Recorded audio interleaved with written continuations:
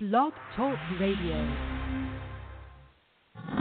You are listening to Help for HD Live, the first podcast created for families living with Huntington's and juvenile Huntington's disease. Don't forget to find us on iTunes, Blog Talk, Spotify, and iHeartRadio. You can also search over 500 archived episodes and other projects at helpforhd.org. To watch us in person, find Help for HD TV on YouTube and subscribe and ring the bell for notifications on new content. Help for HD Live is going on air in 5, 4, 3, 2.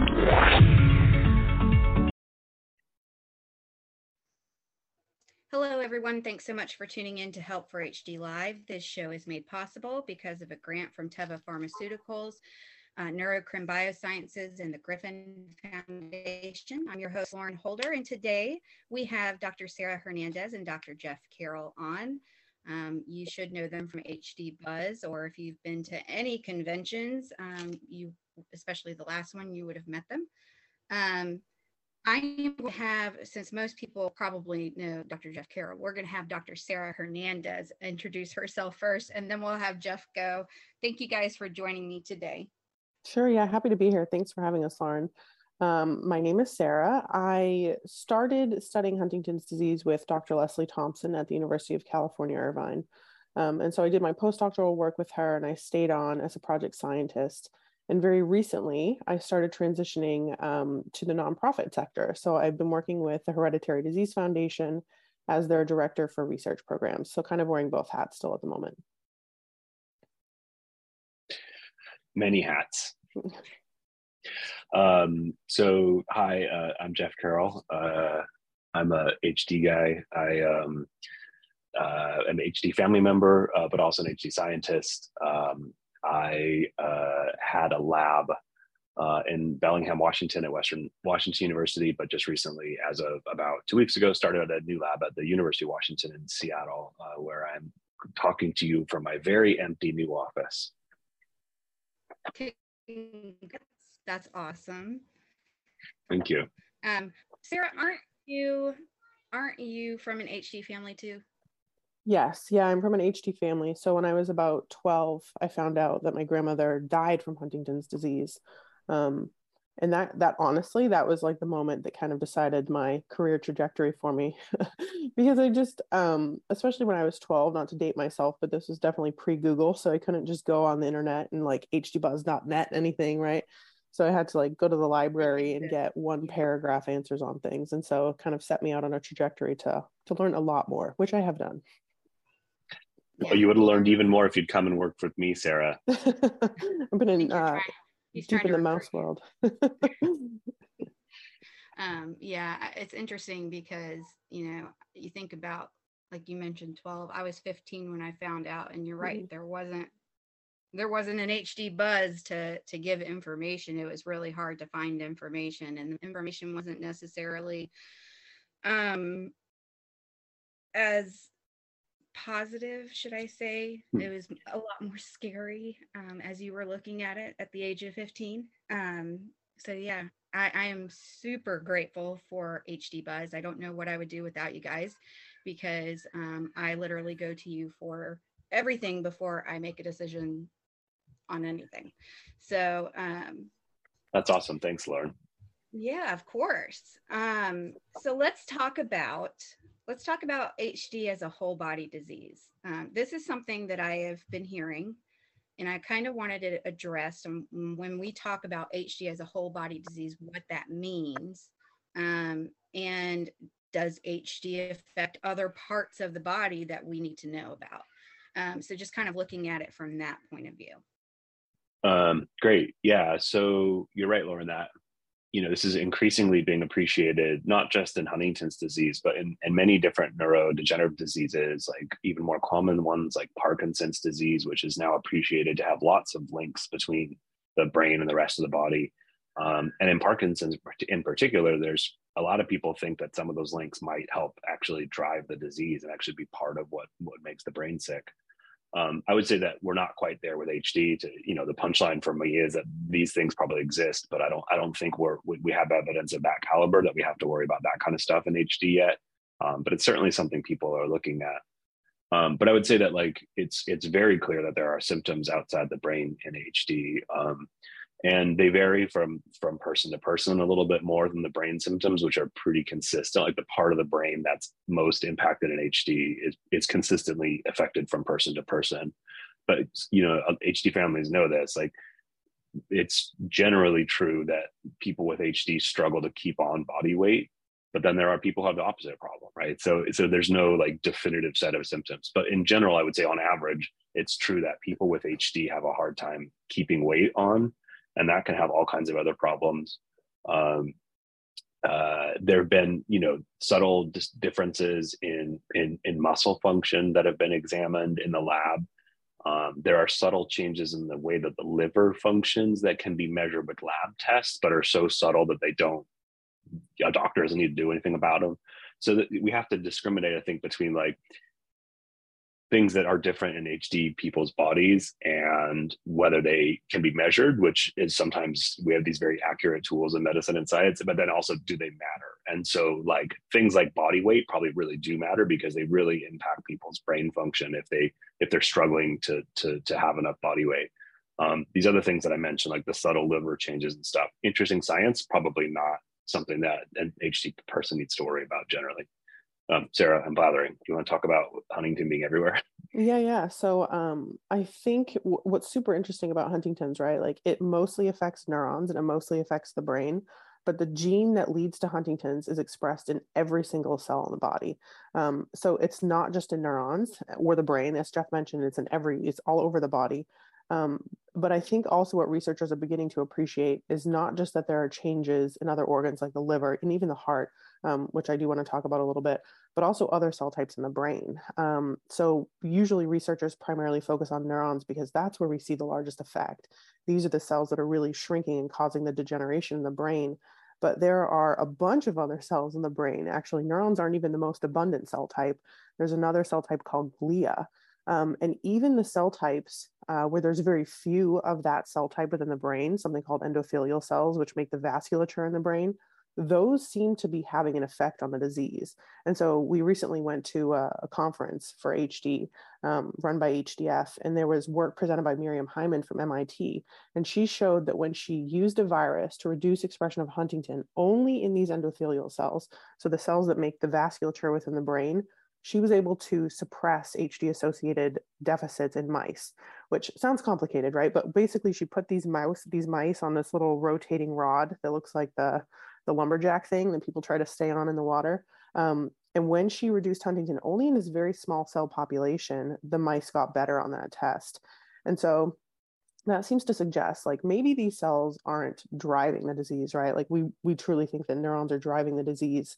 But maybe they're participating in it. And if we can understand more about what's going on in some of these other cell types, particularly if they're easier to access, like neurons are deep in the brain, they're going to be difficult to get to.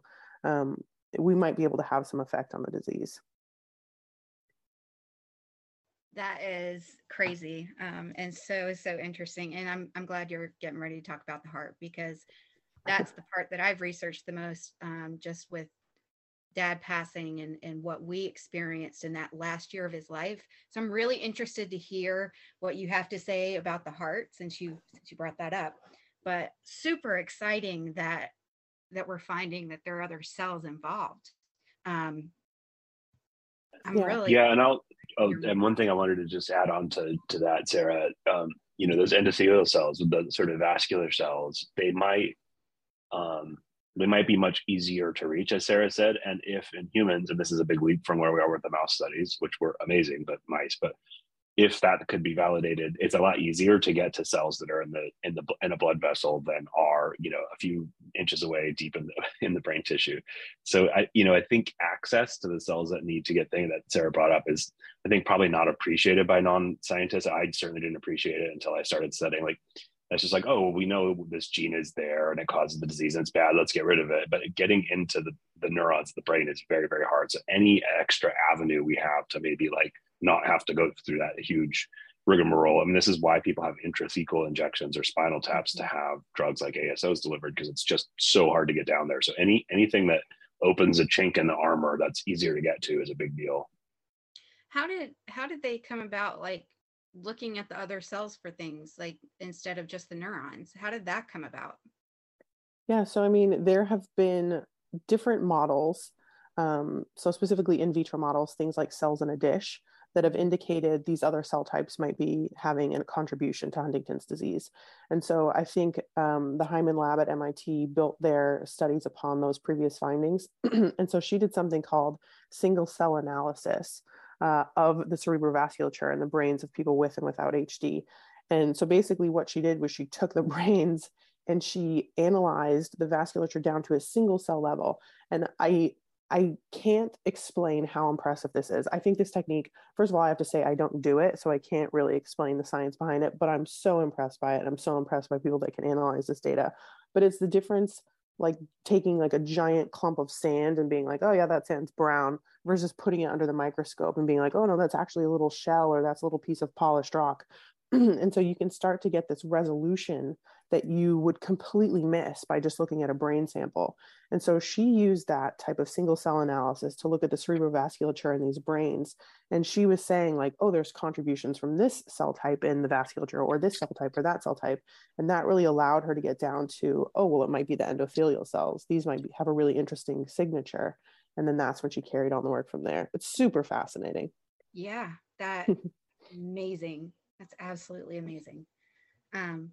Okay, we'll move on to heart. I could probably talk about what you're talking about for hours, but we'll move on to the heart. So you mentioned specifically something with the heart. Can you explain how HD affects that?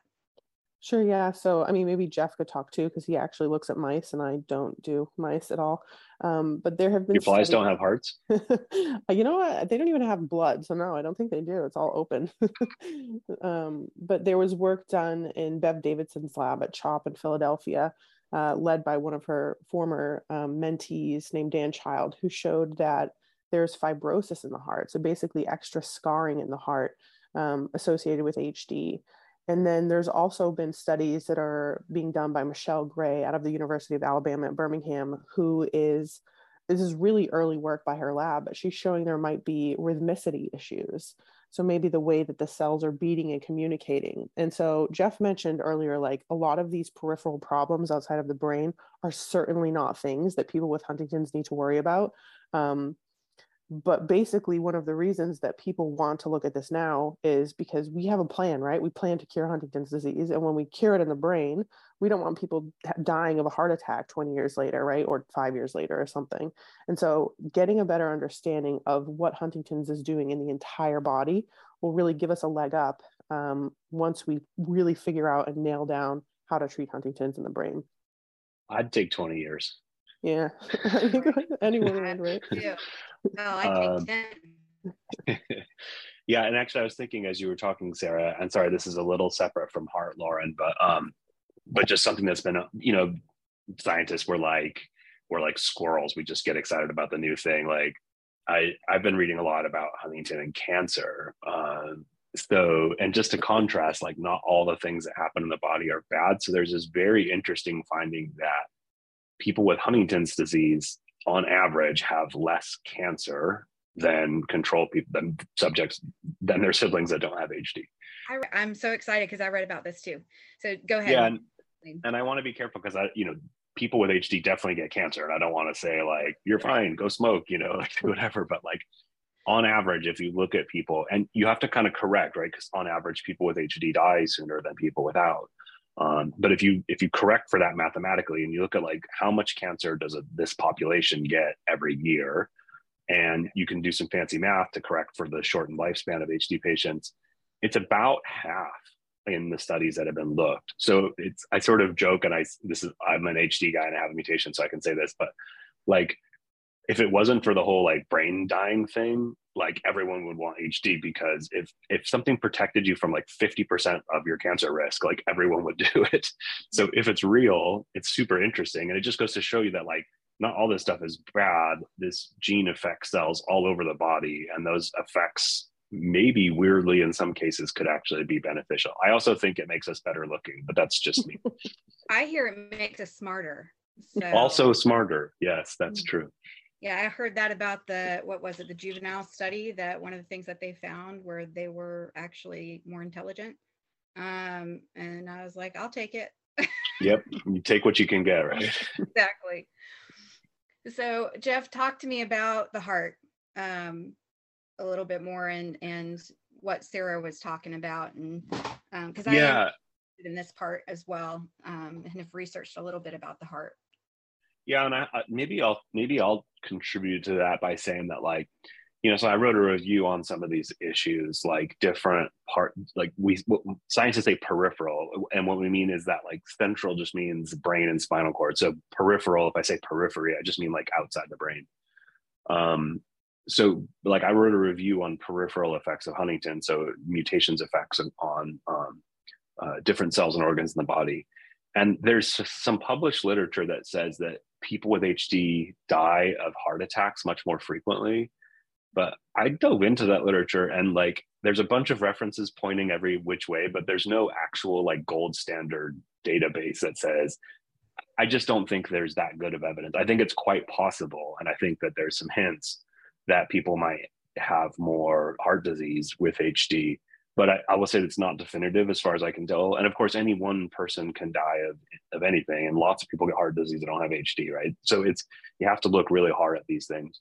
And I'll use this as a plug. So this is why scientists are so excited about observational studies like Enroll HD, Track HD, Predict HD, because we can actually start to collect the numbers that you need to analyze these questions. You think about how common heart disease is, especially in, US, and how, obviously HD is rare, but like amongst the HD population, a lot of them just by chance are going to have heart disease. And so it's a very tricky, like, distinction to say there's more heart disease in this population compared to that population. And so I think there's some really intriguing papers, and the what we call like the mechanism papers that Sarah mentioned, like how exactly or how precisely does heart function differ. That's where we can use animal models to really do things we can't do to people.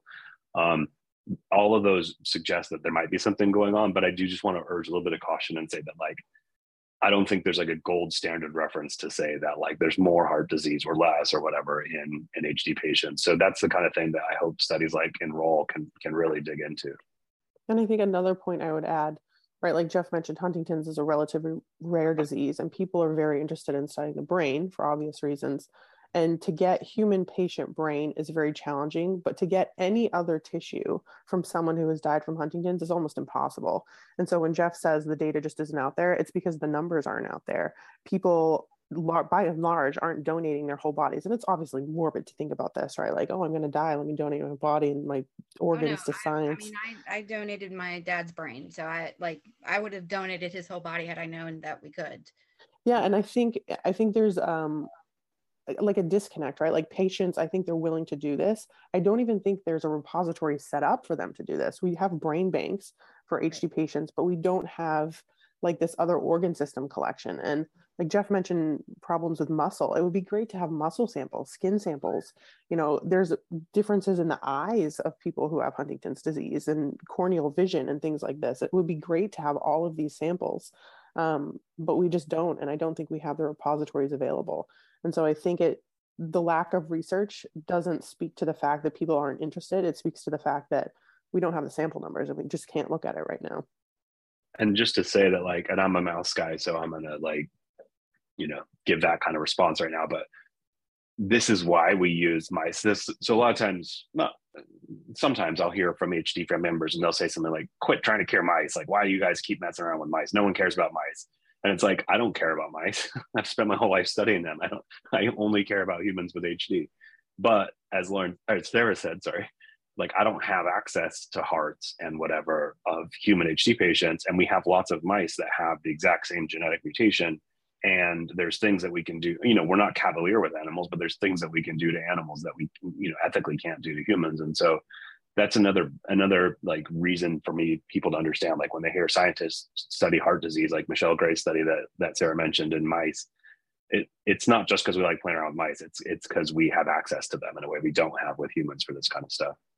How hard is it to get a repository though, in order to be able to study those things? Because you would think if it's what we need, we would figure out a way to do it, because as you mentioned, it's really important to find out these things. So I think a few people, so I know that Blair Levitt in Vancouver, and I think Carsten Saft in Germany have started collecting some more peripheral organs.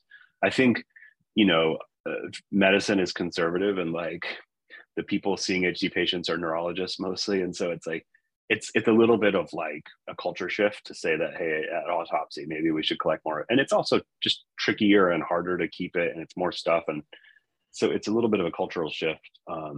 And I think it's slowly happening, and it's always a resource thing of like, what do you spend your time and effort on? And obviously brains are worth it in HD, but other organs haven't been seen to be up until kind of more recently.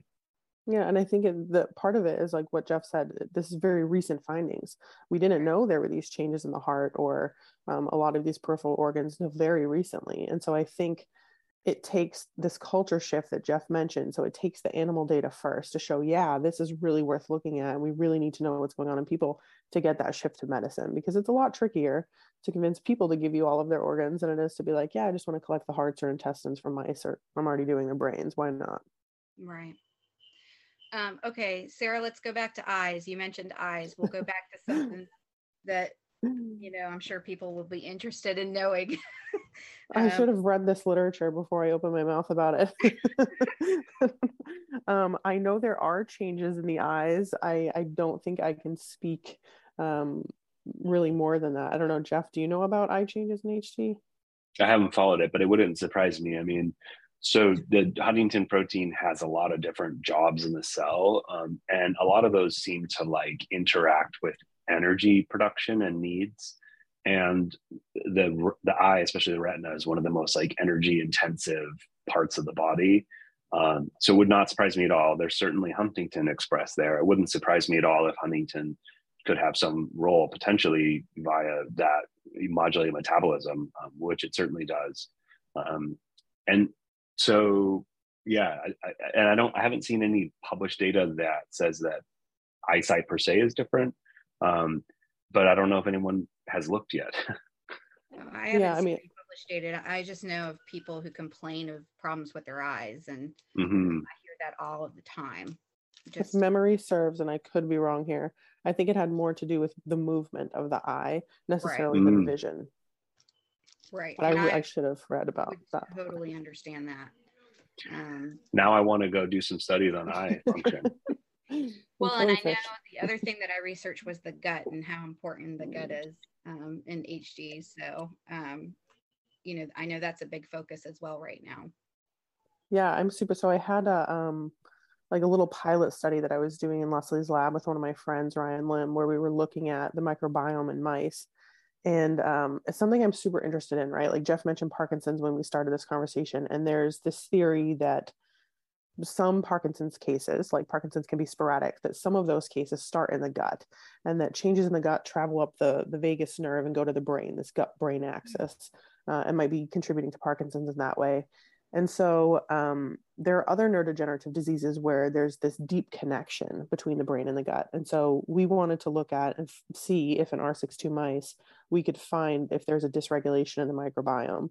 And that was kind of a side project that fell off my plate. But there are other people that are looking at this, like Ali Koshnan at Caltech, who's looking at it in mice, flies, people.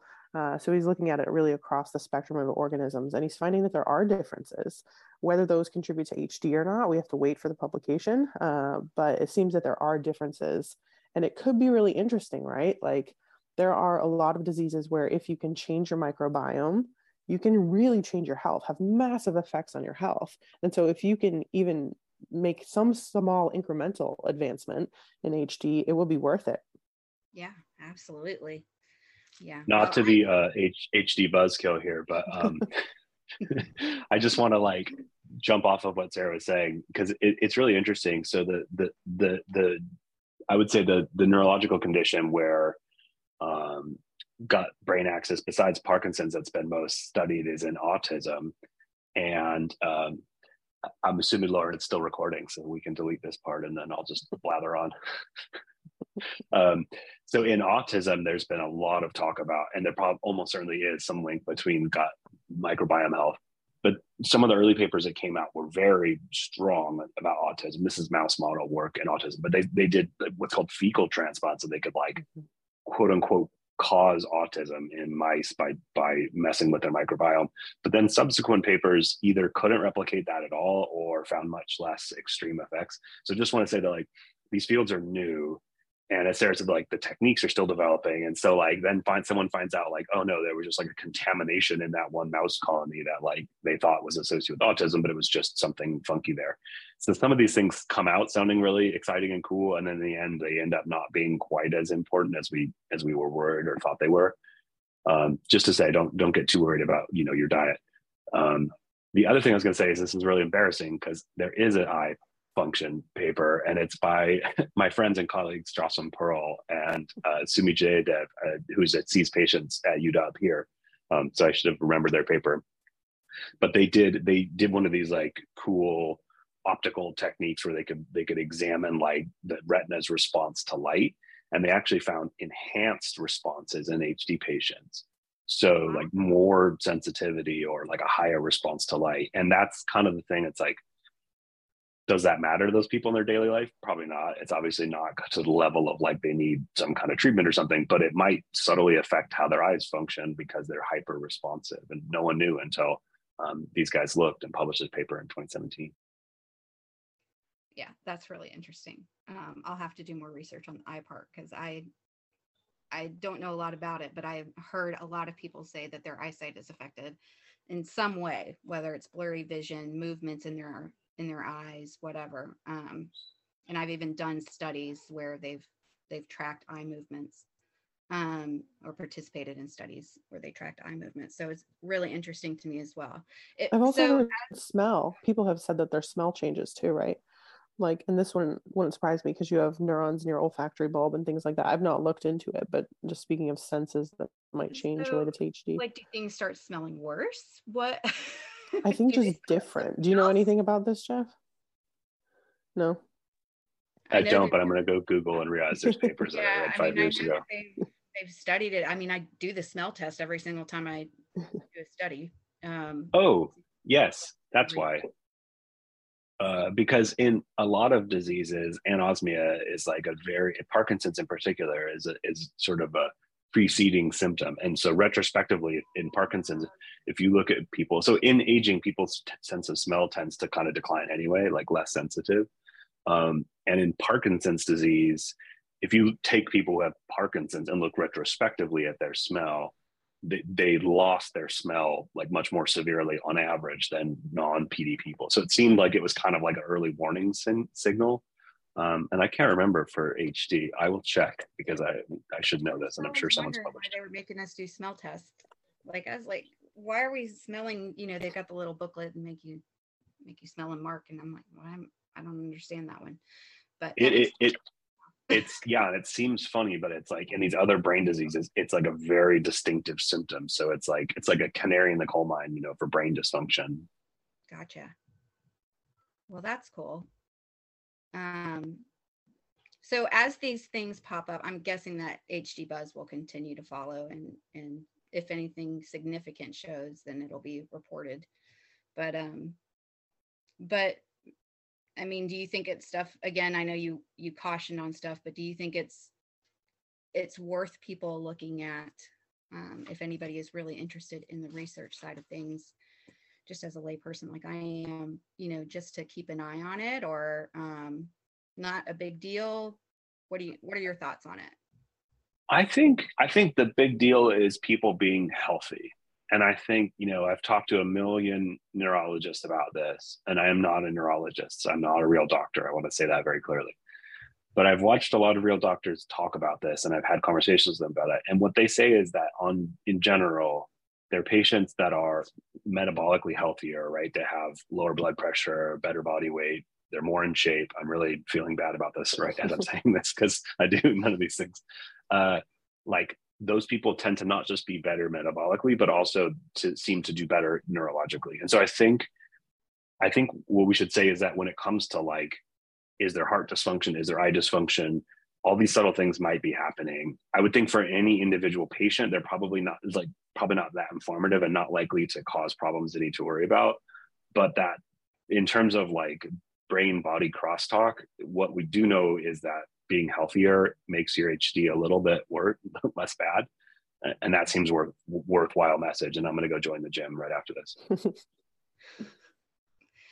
I find that interesting too, because, you know, as we're talking about this and being healthy in general and genetic makeup and things, you know, everybody, especially as you look at like people who are in their 50s and their 60s, they have other conditions popping up at the same time, right? It's just the time that it is usually the average. And but you look also at like people like me who have thyroid problems due to an autoimmune issue, and you wonder how it plays a role in the HD. How is it going to affect it? Is it going to make it worse? Does it not matter? And those questions come up in my mind, and how I think about HD as a whole body disease. Not just what is it affecting, but how is everything else affecting it? How everything else affects HD. So it's really good to hear your thoughts on it, and just the fact that, yeah, being healthy is key, and we should be working towards that, whether there's HD or not. Yeah, and you know, I've heard a number of stories, and again, this is anecdotes, not medical advice, but you know, I've heard, you know, in later stage HD, often patients have such hard times swallowing that they won't be eating, like just mechanically, it's so hard for them to eat, and then they get a feeding tube. And you know, some of my neurological colleagues have said that like families really see that as a bad thing, but they see it as sometimes a good thing, because the person will not just stop losing weight and stuff, but they'll also like improve neurologically. So I think like keeping a healthy body and eating properly is a really worthwhile, you know, arrow in the quiver when it comes to trying to deal with HD right now. I wanted to point out one thing too about the feeding tube. So one of the things I didn't know is they don't have to be permanent. So like they offered a temporary one for us for Dad. And I think that's something that as people are looking at health and HD, instead of this cut and dry, okay, what are your decisions? Realize that there is a middle ground now, that there is this temporary until you feel better and start performing better. Because Dad was very much, I'm sorry if you hear my kids, they're running up the hallway. My dad very much, like he had a surgery, got really bad, and it took his brain about a year to recover. And it was like, that was like a light switch. It was like he came back, and all of a sudden he could perform things he couldn't before. For a whole year, like we were dressing him, bathing him, and then all of a sudden he could do it again. So knowing that you can temporarily use something in a situation like that where they're struggling, but like I thought it was the end, but it wasn't. He had, you know, a few more good years in him. It was good to know that there's that option too, to stay healthy. Yeah, and I think there's obviously like a stigma, and yeah, and it feels like this irreversible thing, like, oh God, they're going on a feeding tube, this is the end. But it might actually give them more function than they had when you were making that decision. We had the opposite thing with my mom. She had a hospital acquired infection, and she had a drug interaction so her HD got 3 times worse, almost literally overnight, over a week.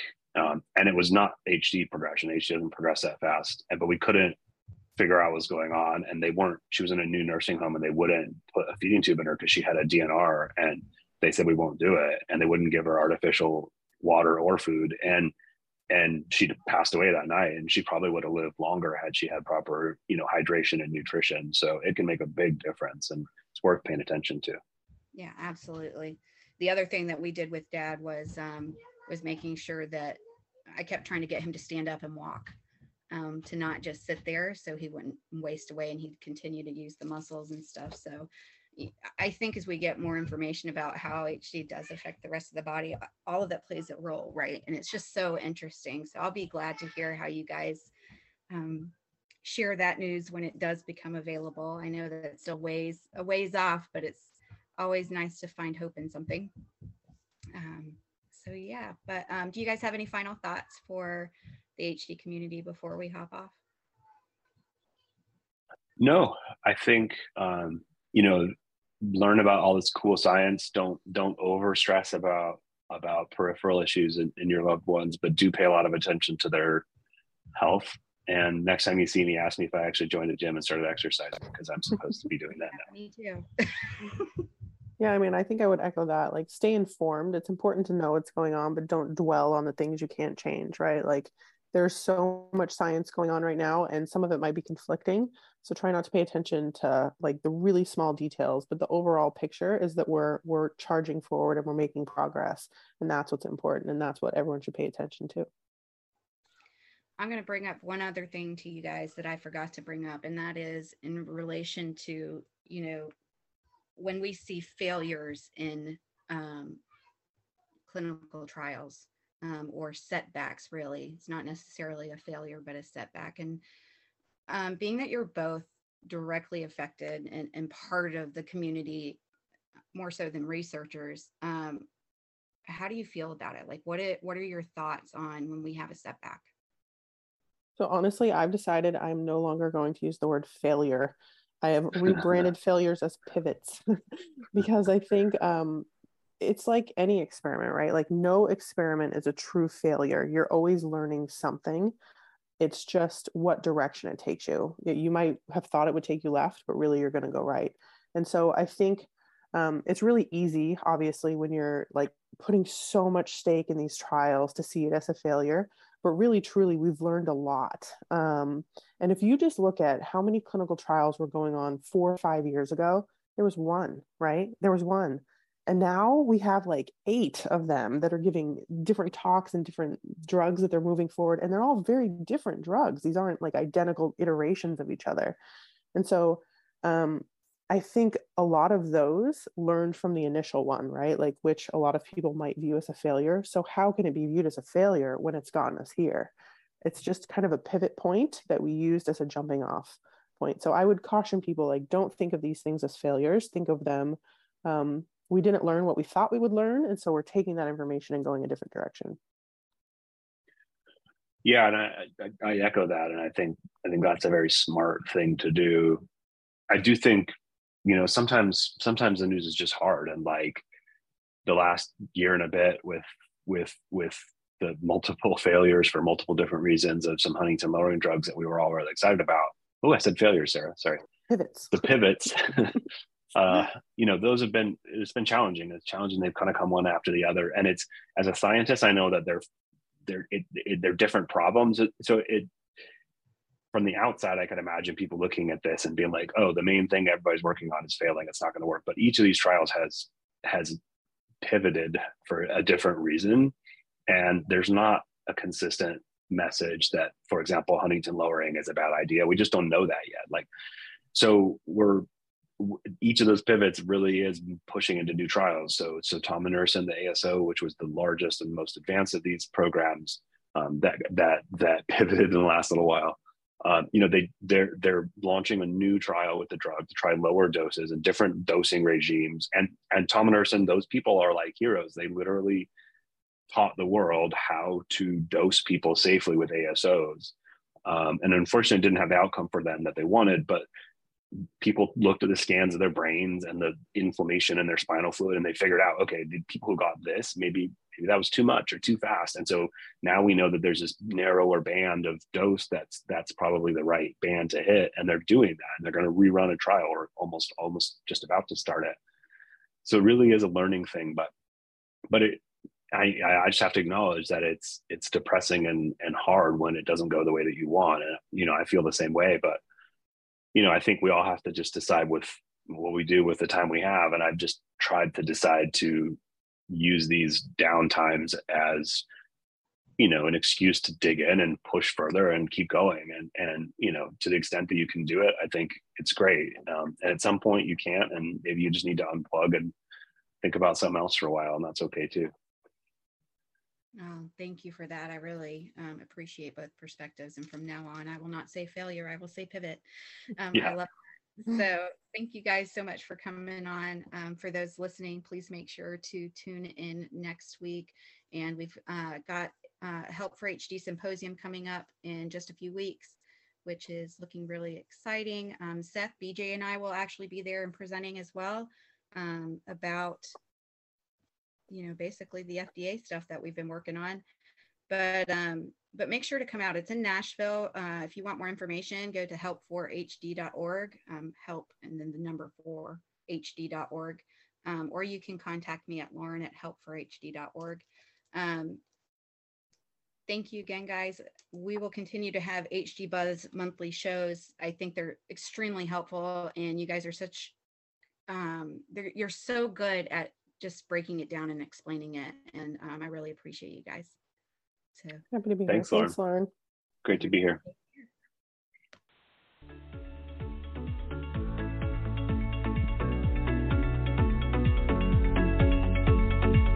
Thank you for listening. Don't forget to visit www.help4hd.org and sign up for our email newsletter to stay up to date on all that is going on at Help4HD. Get social with us and like us on Facebook, follow us on Instagram, and subscribe to Help4HD TV on YouTube and ring the bell for notifications.